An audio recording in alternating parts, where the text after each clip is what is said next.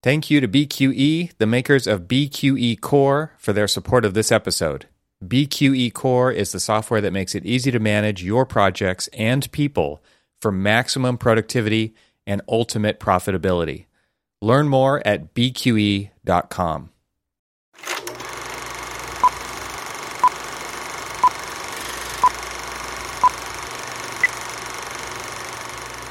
So Cormac, I'm coming to you live from a wireless connection to satellites in space.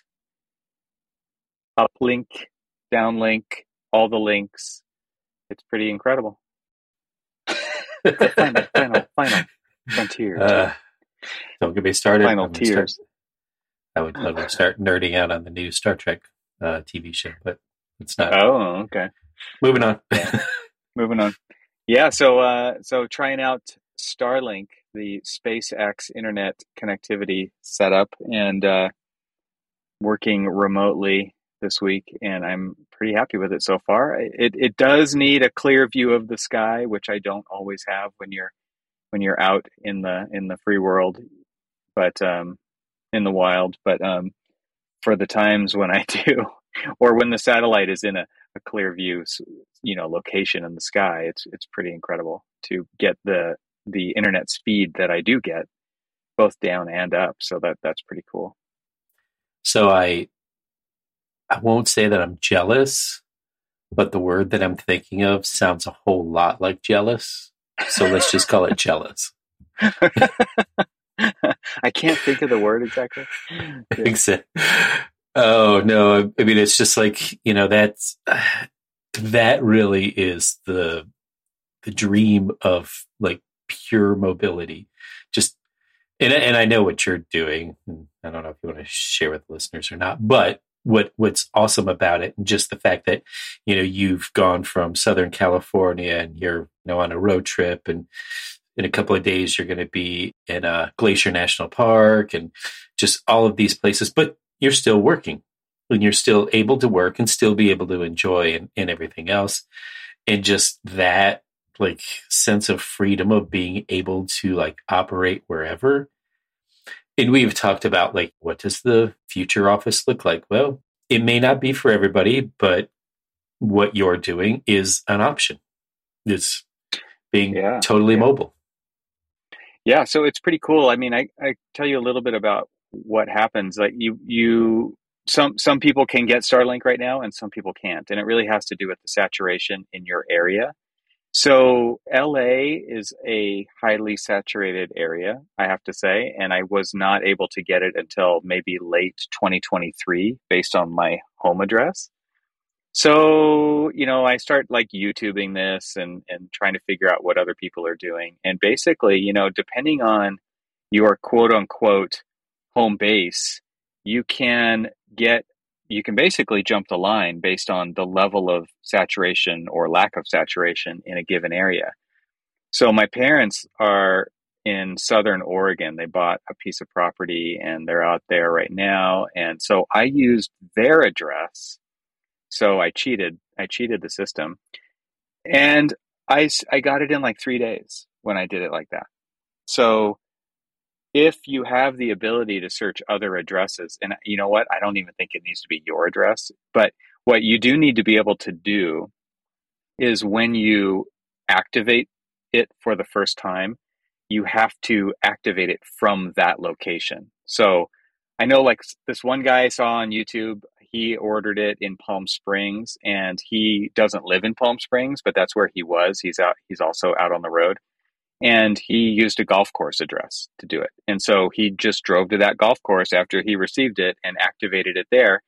And so what just recently happened was Starlink came out with a thing they call portability, which it basically enables you to roam anywhere with the Starlink setup. And they prioritize roamers lower than people with actual addresses. And there are some caveats to the whole system until they put more satellites in the sky, right? But so I do expect this to improve over time. But for those who are roaming, basically it gives you, I think it's an extra $25 a month. It gives you the ability to basically, live remotely and connect to the internet with high speed data up and down, and do whatever you want to do, like actually work remotely and not have to be at a Starbucks or at a library or running off a cellular signal. Because a lot of times when you're out in the middle of nowhere, there is no cell signal, right? I've run into this many times. And so previously, what a lot of van lifers and RVers were doing was getting cell boosters, but those don't work if there's no cell signal to boost. It can only amplify what already exists. But they were also basically forced to have all of the different cellular plans. So they had to have a T-Mobile plan, they had to have an AT&T plan, they had to have a Verizon plan. And so basically depending on where they were, jump from signal to signal. Yeah, whoever has the best signal, that's the one you're going to throw into your phone. So you're always swapping SIM cards and doing all this stuff, and that sounded terrible. So this is a pretty cool option. You get a dish. I can't remember what they call it. They call it Dishy for short, but it's like Dishy McDish face kind of a thing. Do we call it a dish? Do we call it a dish because it's square? Yeah, it's kind of a lunch tray shape, right? The old one was a dish. The first version was a round version. Now it's kind of this round rectangle, and it's got this motorized, satellite tracking motor in it, so it automatically points it in the right direction.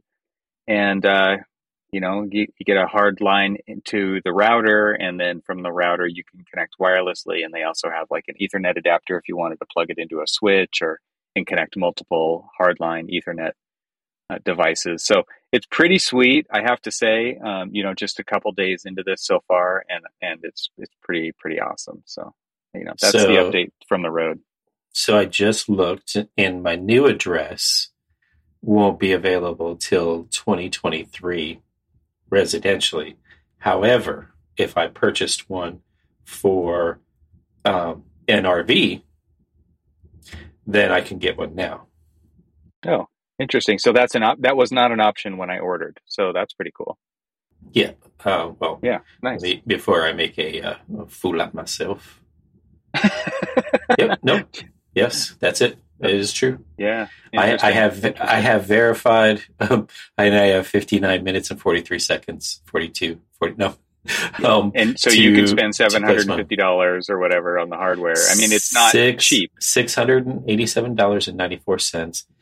And then the service itself is $135 a month. Yeah, it's $110 if you stay in one location, and it's an additional $25 if you want the portability feature. So let me ask you this. I mean, say for instance you are only using Starlink. I don't know. Maybe you do like one long trip per year or something like that in the RV. Yeah. You use it for a month. Can you only get an area? I mean, can you only get like a plan that you only pay 1 month, or are you pretty much locked into the $135 per month service? Yeah, you can. So you can turn it off, and it is calendar months. So if you're going to start using it toward the end of the month, you would have to probably pay for 2 months, to do that.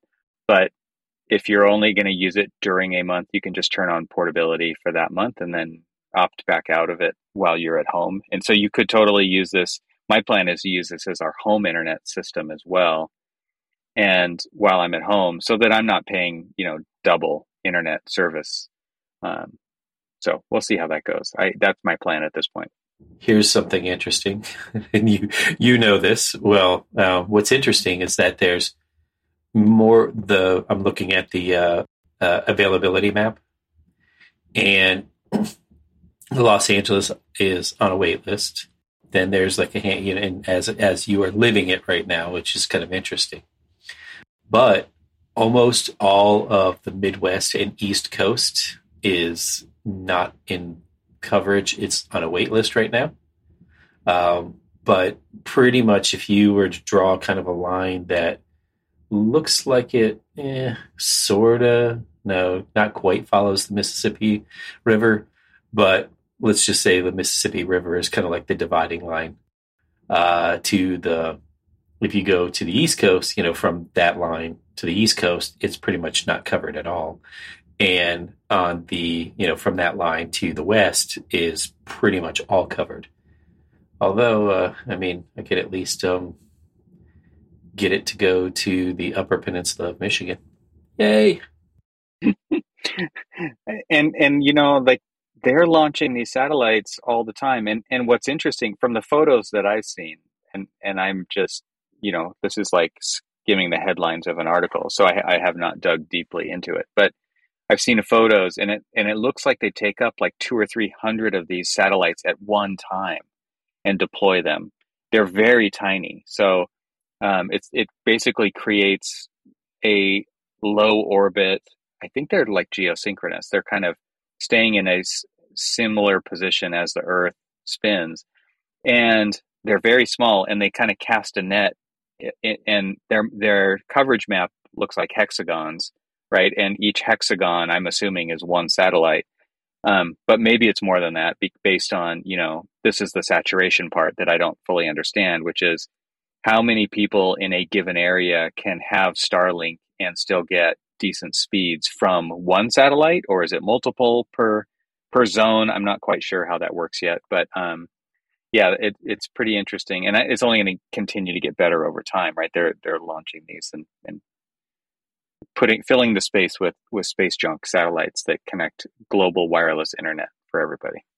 And I'm pretty sure that when Musk was talking about this, when they started off, it's like, this is one of the ways they are going to fund the trips to Mars. They're like, we're going to build global wireless satellite internet for everybody, and the money that goes into that is going to then fund trips to Mars, is kind of the idea. So they're using this technology to fund other technologies to do other even bigger things. So that $300 billion of personal wealth isn't kicking in. That's not money in the bank. Come on. Yeah. So anyway, there's the update. Maybe future updates in the future. That's where future updates come from. And I'll let you know how it goes. But so far, so good. It's pretty cool. One of the good things is that you're not necessarily, you don't have to worry about doing Revit or anything, but it would be interesting to see how, so like, I have and see, that's why I need to borrow your rig. So just to purely testing, not, just for testing purposes. Yeah. Yeah. I won't enjoy any of my travels. It will be pure science. Data collection. Cormac, I can spare you because my wife does that. And so you don't even have to burden yourself with this. No, you need a wider opinion. Exactly. And I'm curious whether or not it will connect to our system, our remote system, like and be able to log into the server and all that other stuff. So there's only one way for me to find out, which includes you driving to the West Coast, not the other way around, to make that happen. Yeah. I say we meet in the Upper Peninsula of Michigan. I get to show you the wild of Michigan, and then you hand over the keys and I'm good. All right. Future updates will be in tow. Sure. Hey, I know that we just, did a quick update on, the whole me getting the house moving thing and everything else. But I did want to, just throw one more thing out there. Even though we're living in, and I think I've said this before, a 985 square foot house. Yeah, that's small. But, and we've been here for 14 years. My God, we've got a bunch of stuff. It's amazing, right? And I think we've mentioned this before, but as much space as you have, you will fill it, no matter. Even if you were to go into like a 5,000 square foot house for some reason, you would probably fill that too. Like, it's just like the normal mode of most people. You see all these pictures of modern architecture and minimalism, and you're always like, where's their stuff? Because these pictures are not real. These people don't have any stuff. Exactly. But yeah, I'm just amazed at how much stuff we have. And then of course now the question is do we really need that stuff? Have you seen that stuff in the 14 years we've been here? Do you still use that stuff? Do you need it? Right. Does it have to Yeah, come with because us? moving stuff is terrible. So it's better to move without it if you don't need it. I totally agree with you. But anyway, yeah, so I just small observation of now the moving portion or the packing up portion of this move is just how amazed, gobsmacked I am of how much stuff a small, tiny house can actually hold. Yeah, you just accumulate it so slowly over time that you don't even realize it until now you're officially a hoarder, right? Yeah. Well, I mean, and the interesting thing is that obviously we've raised children here, 14 years. And my daughter's only 14 years old. So, she's all of the toys and everything else. And, you're so reluctant to get rid of the memories. And like, I mean, if they're willing to part with it, are we? My wife's mostly it's my wife. She's just like, we can't get rid of that. Do you remember when they used to play with this? Like, yes. That's awesome. Well, you got to keep a couple of bins of keepsakes, but that's it. You can't keep it all. All right. Well, thanks for the update on that. I think we'll check back in with you to see how many things you put on Craigslist and offer up and give away and all those different things. So we got a note from a listener a couple of weeks ago, and over the email, we do have a feedback link on our website, archispeakpodcast.com/feedback, and you can send us a note anytime. We love to hear from listeners. And Rob Sparks wrote, "Hey guys, I love the podcast and look forward to it every week. This is a great way to start a feedback email. This is fantastic. And I'm going to read the whole thing here because I think we've got some stuff to riff off of here. Says, I'm not an architect, but I do occasional gig work in 3D and environmental design for games, so I really enjoy the conversations and hearing how you two think things through. One thing struck me from this week's podcast. In the 3D world, there's ample opportunity for not knowing what a component, procedure, or technique is called or how it works. So almost any project requires some degree of experimentation and research, as I'm sure you already know. The thing I've found is that in the communities gathered around various tools like Blender, Unreal Engine, etc., it is not uncommon for experienced artists to chastise beginner and intermediate artists for not Googling something on their own before asking for help. It is, in their view, a rite of passage. Come to think of it, this isn't unlike recent conversations you've had about young architects, quote unquote, paying their dues early on. I know it can be frustrating for experienced artists to field the same questions again and again, but at the same time, I really appreciate your comments about those with experience, taking responsibility for the future of the field and nurturing those who are new. And I'm not especially experienced, but I try to help those newer than me whenever I can. Anyway, I just wanted to add an adjacent experience to your conversation and also say that I'm slightly jealous that someone might just call up and say, what do you call this thing? So I thought that was really interesting. And I just think about it with my own kids, and how many times have your kids just gone off and done something in some weird, to you way, and you just said, why didn't you just ask me first? Yeah. Although I will say what I sort of live by both my very first boss out of college, as well as my father, who would always say, well, did you look it up first? Or did you, in my boss's case, where he would sit, I would come down and I would say, hey, you tasked me to work through this detail and I need some help. And he was just like, well, have you done your research? Have you, looked it up? Have you gone to the manufacturer's websites? Have you done this? Have you done that? Do all of that first. Try it. Come down, and then we'll walk through it.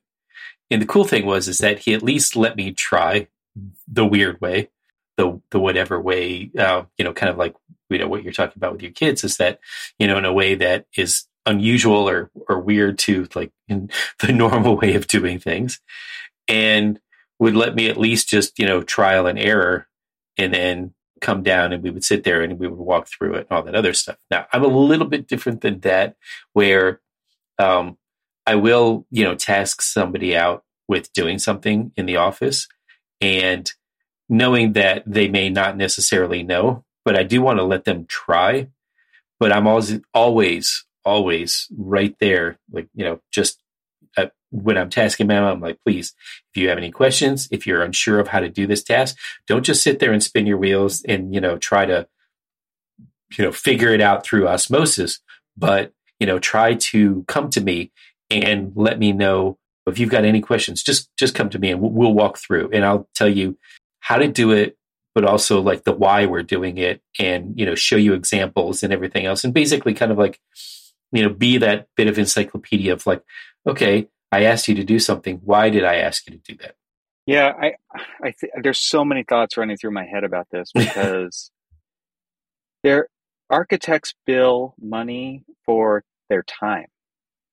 And there are and I'm coming at this from a larger firm perspective, medium-sized, large firm perspective, where there are standards in place for a lot of things that nobody knows about, because everybody sucks at capturing that knowledge and putting it somewhere where somebody can easily find it.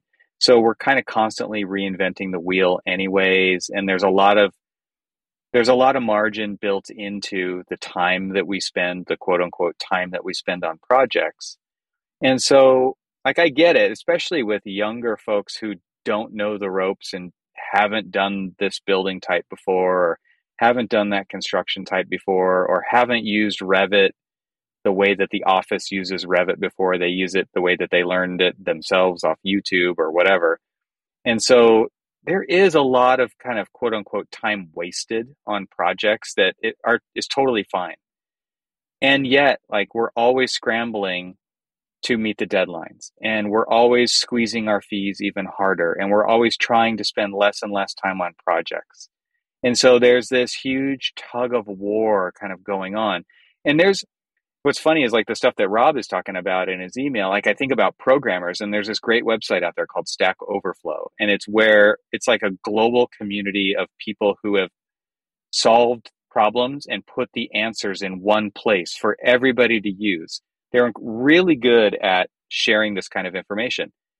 I don't know that we have that for architecture, right? So I don't even think firms have that for themselves. I know you guys have the Square. You mentioned it in the last episode of your kind of intranet. And I'm sure that it either is or could be a repository for a lot of this kind of stuff. But is it the kind of place people even go to look for answers? Like this is where things just it's such a weird thing. Well, so we have a group called the Technical Excellence Group, which is both an email list as well as a place on the Square for people to go to.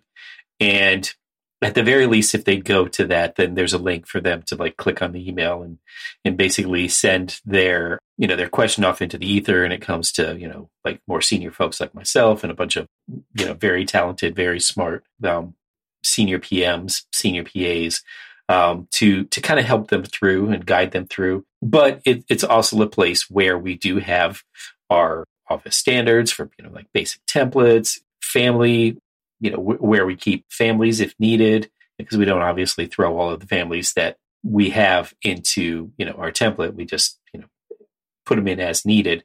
They've been, kind of like cleaned, reviewed, audited, and all of that other stuff, so that, you're not like bringing in any viruses. But I'm diverging right now. But so we do have that. But I feel like some of the best ways to learn that is just through the conversation, engaging people. And I find that there is still, it was prevalent when we were kids, but it was prevalent that people don't feel comfortable asking, because they don't feel comfortable. And let me just use me as an example. I hated not knowing something, but I also hated the impression that other people would look upon me as, man, he doesn't know how to do that. How does he not know how to do that? And then you're an imposter. But as I've grown older in my career, older in my life, and a parent and everything else, I realized that you don't know everything. You don't know everything immediately off the bat, and you need to learn it. And the thing about it is that, places like this, and YouTube and all of these other things are places for people to feel comfortable with it. And so sometimes, we have a lot of people in our office who will go to Google or YouTube or whatever to really kind of like look up, some of the things that we're asking them to do, and they'll get it to a point, and then they'll come to us and go from there. Let's take a quick break to share more about our sponsors. Systems and standard operating procedures. You already know that's how to build a profitable business and find the freedom you want. You need systems and procedures. But you struggle with choosing the systems you need most and how to implement those systems quickly so you can get back to doing what you love most. The Designing Your Business Masterclass series was created by an acclaimed architect and business consultant, Douglas Teager, FAIA, to help fellow architects and engineers run their firms more profitably while maintaining a healthy work-life balance. Douglas grew from a solo practitioner to become managing partner of his 30-plus person firm, and then later sold his firm so he can do what he does today, helping architects be more successful at Teager Consulting. On the third Wednesday of every month, Douglas dives deep into an essential topic that will strengthen the profitability of your firm and make it sustainable for growth in the years to come. Register now for the Designing Your Business Masterclass with Douglas Teager at bqe.com/masterclass and start implementing powerful systems for the profitability you need and the freedom you want. Every live masterclass session includes AIA continuing education credit, and when you visit bqe.com/masterclass, you'll have access to the full library of past sessions on demand. The Designing Your Business Masterclass is free, and it's brought to you by our friends at BQE, the makers of BQE Core, the software that makes it easy to manage your projects and people for maximum productivity and ultimate profitability. Register now for the next Designing Your Business Masterclass at bqe.com/masterclass. That's bqe.com/masterclass. And now let's get back to our conversation. We had a similar group, and our group on the internet, on the intranet, was called The Source, and it was supposed to be like the source for questions and answers in a technical manner. And it was also kind of staffed by, or the hope that it would be staffed by, the senior PAs in the firm, because they're the ones who touched a lot of projects and they've solved a lot of problems over their career. And they would not engage. They would not spend because again, like, one of the other competing things here is every project that you're working on is competing for your time. And so I'm just wondering, like you said, you're on the group in your office. How do you set aside time to go in and answer those questions? And are you doing it in a timely way? Do you see it actually working? Are people getting answers? Because I totally agree. Like, the fastest way to get the answers you're looking for is to ask somebody. And if they don't know, they probably know who does know, because they've either been in the firm for a long time, or they know somebody who's attempted to solve a similar problem in a similar way. There's always kind of the Hail Mary of Google or whatever, but the pre-Hail Mary, the first Hail Mary, is sending an email to the whole office and saying, hey, does anybody have any experience with this? But those are kind of last resorts, right? I think the thing to do first is to ask somebody, and that could be on the internet or it could be a personal conversation. The problem with it being a personal conversation is the information never goes anywhere beyond that conversation. And so, like, this is why I say we kind of suck at knowledge capture. Even if the answers do exist, people do have them, they do transfer that information through mentorship and through these kinds of opportunities that you're talking about.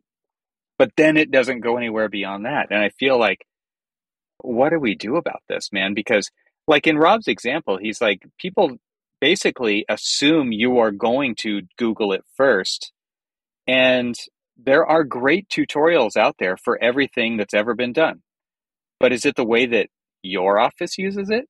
Is it using the standard naming conventions and the vetted Revit families and the assemblies that we use because these are the ones that our contracts, our QA will actually support? Man, it's so complex. It's a tricky thing, but I would prefer that somebody didn't Google it first, because I feel like, man, you're just you could get any answer and just assume it's right because it's on the internet, and it could be completely wrong from what you actually need to do based on what your office does. I mean, it's complicated. I think that there's so many ways people could approach, and everybody in an office, especially in a large office, is actually going to approach it differently. There's different, there's extroverts, there's introverts, there's people who do feel like imposters, there's people who feel like there's no stupid question, there's bosses who are all over the spectrum, right? Supervisors and teammates who are the types who will expect you to try to figure it out on your own. And then there's also the ones who are like, why didn't you ask me? Because I could have told you in 2 minutes and you took 2 hours to figure this out. It's complicated. There's no easy answer here, but I do feel like when it comes to architecture, again, we're bad at capturing and tagging this knowledge. And that's not going to happen anytime soon. It's a heavy lift for any firm to try to do this. So I'm not quite sure what the answer is, but I do really think that it is about just kind of finding the right people that you can ask the questions, who you build trust in a relationship with over time. And they're just kind of on call for you. And it doesn't mean you're bugging them all the time, but they are the ones that you go to first when you're looking for an answer. Well, we've talked about this in the past, specifically regarding like the research and development phase of in architecture that just doesn't exist. And part of that research and development is the development of knowledge especially when you're just coming into a profession that you don't know it from scooping ice cream. And there needs to be, but unfortunately, and especially now with the way that everybody needs staff, and so everybody that I talk to are so understaffed and so overworked and don't have the people to help them out. So this stage or whatever we want to call it of trying to develop the young professionals' skills and mentoring them and showing them and letting them use a project, a real-time project to trial and error a couple times, just doesn't exist because we don't have the time for them to like fail. And so when you sit around and you talk to people, it's just like, oh, it's time for staffing. Hey, this person needs something to do. And they're like, well, how much experience do they have? Oh, well, they're just out of school. I'm like, well, I'm like swamped, but I don't want them. Yeah, it's just totally. That's a very real thing. Yeah, very real thing. Right. Very, very real thing. And that's the thing that just really pains me a lot of times. And I apologize a lot to like young staff when we're on a project and I'm kind of like pushing them. And sometimes I was like, look, I never want you to feel like I'm giving up on you. But sometimes if I can't get to you, it's just because of the demands that everything are going on.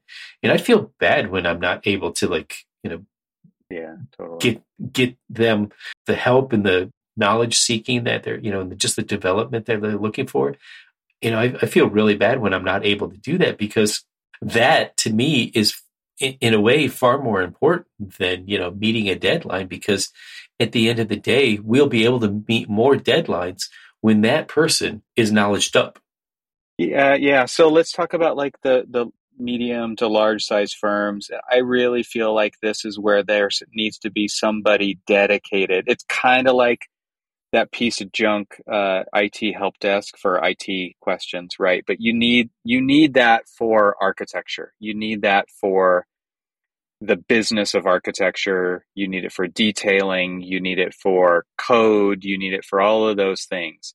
And you need dedicated people who sit at the freaking terminal and just field those questions and get people connected or get them answers all day long, every day. And that is an investment that the firms have to make if you seriously want to cut the amount of time people are spending looking on what I call the black hole of Google for how to do something, right? Like that is what you actually have to invest in to do that. And the flip side of the coin is, man, I feel for those really small firms, because we've all experienced this at one time or another.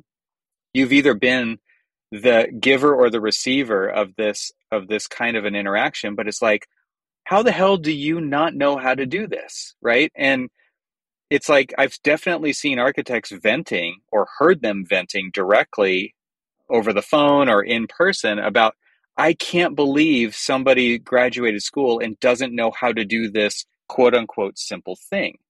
I see that all the time. And that's usually, like, especially in the small firms, like, you can't dedicate all of your time to just fielding the questions, right? You have to run the business. You have to meet the clients. You have to do the presentations. You have to collect the money. You have to do the invoicing. You have to go to the plan review. Like, you've got to do all of those things. And so the answer is some global repository of great information, but that we all know that doesn't really exist. Because then, the alternative is, them going to that black hole of Google. In larger firms, medium-sized, larger firms do have the luxury of being able to have people, especially in like the lean times when, you want to keep staff on, but you may not have that. And we've done that in the past or we've dedicated certain people, just like you guys had in your past firm, where you have dedicated people who are there to essentially help facilitate, the digital side of practice, or developing details, or at least, like populating, like, good details and all that other stuff as a way to create a basis of design, or, some kind of like, here, your project is similar to this. Look at that and see how you can change it or modify that a little bit, but using the rules that are in this, detail here. However you want to explain it. I mean, the medium and larger firms do have that luxury of being able to do that, where smaller firms and sole practitioners don't really have, that opportunity. And so a lot of times when you're working for a smaller firm and you are asked to do something, that was, going back to my, first, I don't know, maybe not the first day on the job, but let's just say the first week on the job, when I was asked to do some detailing of an eave condition. And I had to remind myself, what's an eave? Didn't necessarily have to remind myself, but just, those are things that we didn't do. We didn't do a lot of like eave detailing and things like that. I mean, the firm that I had interned with, it was all flat roofs. So, ask me how to do a parapet, ask me how to do a flat roof. Those were things that I did learn how to do. But now ask me how to do a pitched roof. I struggled. Seriously. My first week I was struggling with it. It was like, how do I detail a pitched roof? Like, and it was just, he wanted me to kind of like struggle. But the one thing that was kind of interesting, he didn't want me to struggle as like, and I don't have time for you kind of thing. It was just like, let me see what you can do. Let me see what you can come up with. And, from there. And, and so I basically just went back to good old architectural graphic standards. Yeah. And right. worked through that and then just try to modify There's the it. repository I'm talking about. I'm talking about that right there. I mean, it's way more complicated than that, right? But that's the idea. Well, let me ask you a question. Does that even exist anymore? That's what I'm saying. It doesn't exist. It does not exist. If it does, I want to know what it is. Like, I know there's different. The other issue here is that no one firm can do this for everybody. It has to be somebody removed who is working on the profession. Like, this seriously should be an AIA type of a thing. And not that they're the best to do it, because I think a bunch of people who work at the AIA are not architects, right? But they're association type people.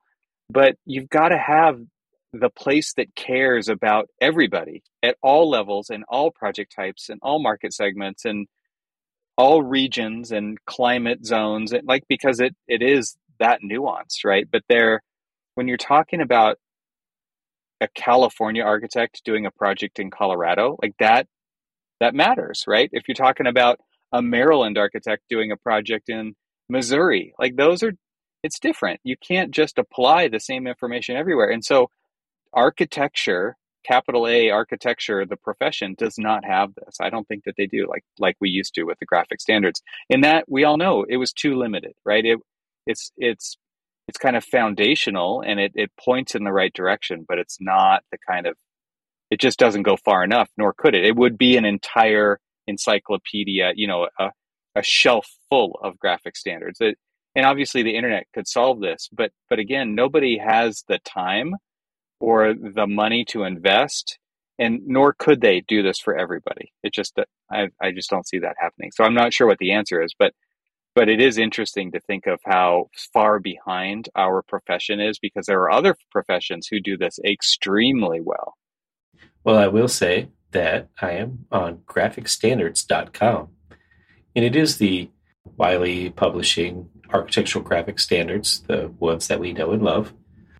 There is an annual membership or annual subscription fee of $139 or $14.95 monthly, and it has AIA endorsed assets, downloadable CAD drawings, and then unlimited access to all the different content that you would find in the 12th edition of the Architectural Graphic Standards.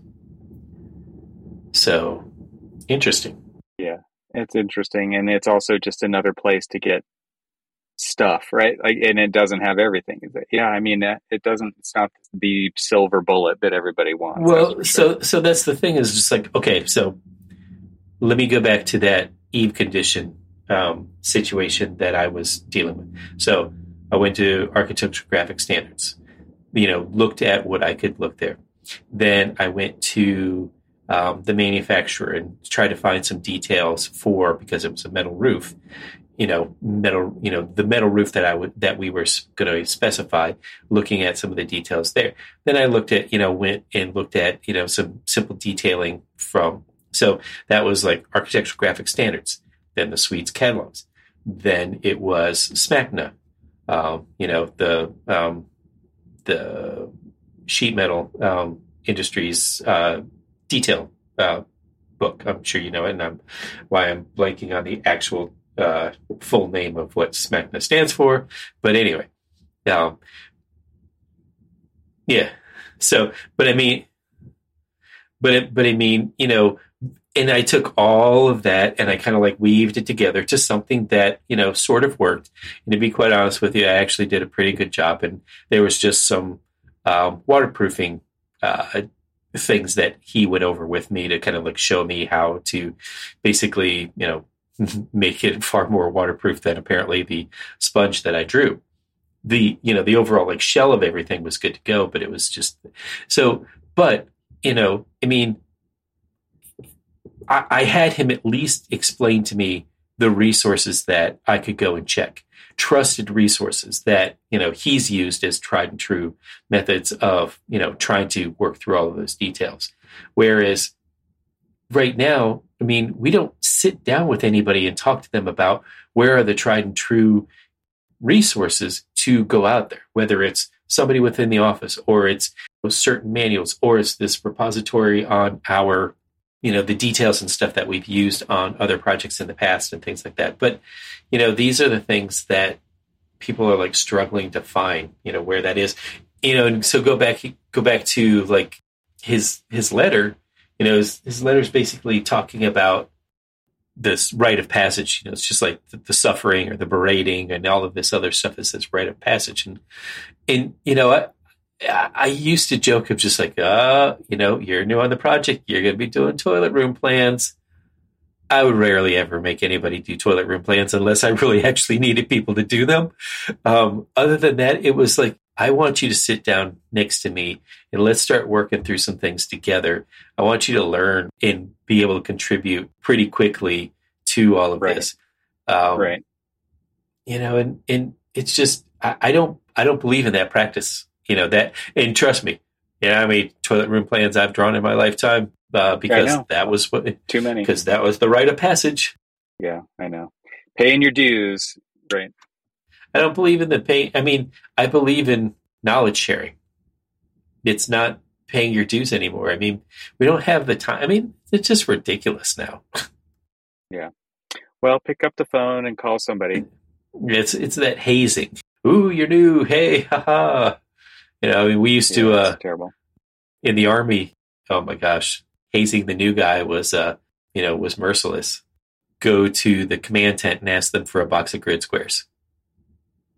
you know, I don't know what that means, but neither did they because it doesn't exist. I mean, grid squares are like, the grid on the map, or, hey, go see the first sergeant and ask him for a TREE device. You just like, if you slow down a minute, you're like, I'm looking for a TREE device. And he would lay it to you. And then, of course, when you came back, you were like, ha ha, funny, it's a tree.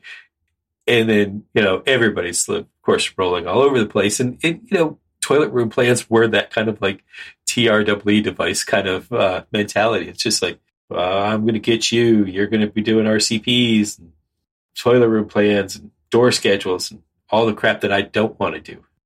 Yeah, right. Well, what's the answer? I mean, man, I don't know what the answer is, but I'm glad that Rob shared his perspective coming from another industry, because other industry, there are some other industries who do have it figured out a lot better than we do, and I hope that we can pull from those other models, because we definitely don't know everything, right? We can use the great stuff from the other industries, the adjacent industries, and apply them to what we're doing, and I hope that we can pull together and do something like that. But anyway, that's I don't even know where we go from here. It's kind of disillusioning. Well, the good thing is that, and we've talked about this, because we see this big, I don't know if it's the good thing or bad thing or whatever the thing is, but we see this gap, this lack of knowledge sharing and everything in our profession. We can use whatever excuse that we have of why we don't do it to the best of our abilities, but there are people out there who are either frustrated architects who left the profession to try to, want to stay in the profession and maybe help grow. But I mean, if I haven't learned one thing from your Troxel podcast is that there are a lot of people out there that are helping our industry to fill in the blanks for all of the things that we've left undone. If we're not going to do it, somebody else will. And we're going to have to just take what we get because we didn't do it.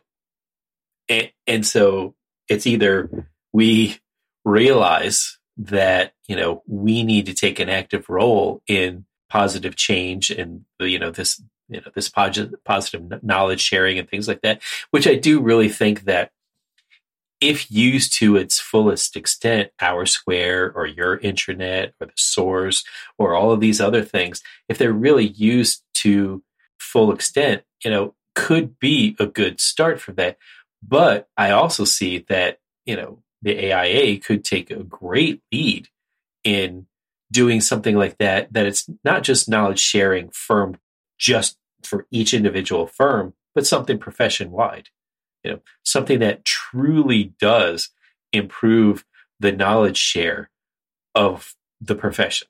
Yeah, I agree. And I know they attempt to do that with things like the knowledge communities that exist out there. I can't remember how many of them are there, but there's a good number of them. But they're still kind of like forum based, right? So you could definitely search that information, but it's not kind of organized in a way that makes it easy to look things up. So I do think that even there's room to modernize the system and make it a lot easier to find the information that we're looking for. Yeah. Yes. I agree. Well, thanks, Rob, for sending in your comment. We appreciate it. It gave us something else to talk about for sure. And I think this is a problem that the industry needs to figure out how to tackle. And I mean, you mentioned my other podcast. There are a lot of people on there too, trying to do that, just like you said. And I'm trying to do that with the work that we're doing at Tect. And I left working in the profession to work on the profession, because I do honestly believe that it takes kind of a third party, not a single firm, to be able to have this kind of impact at these larger scales that affect our whole industry. So that's what we're trying to do there as well. Anyway, until next time, man. Yeah. Thank you to BQE, the makers of BQE Core, for their support of this podcast episode. Visit bqe.com/masterclass to register for the next Designing Your Business Masterclass. Thanks for listening. This show is part of the Gable Media Podcast Network. See all the shows at gablemedia.com. That's GABLMEDIA.com. You can help support what we're doing here by leaving a 5-star review on Apple Podcasts to help get the word out, and don't forget to share it with your friends. We'd love to hear from you, so leave a comment on the website at archispeakpodcast.com, where you can find our entire catalog of shows. Talk to you soon.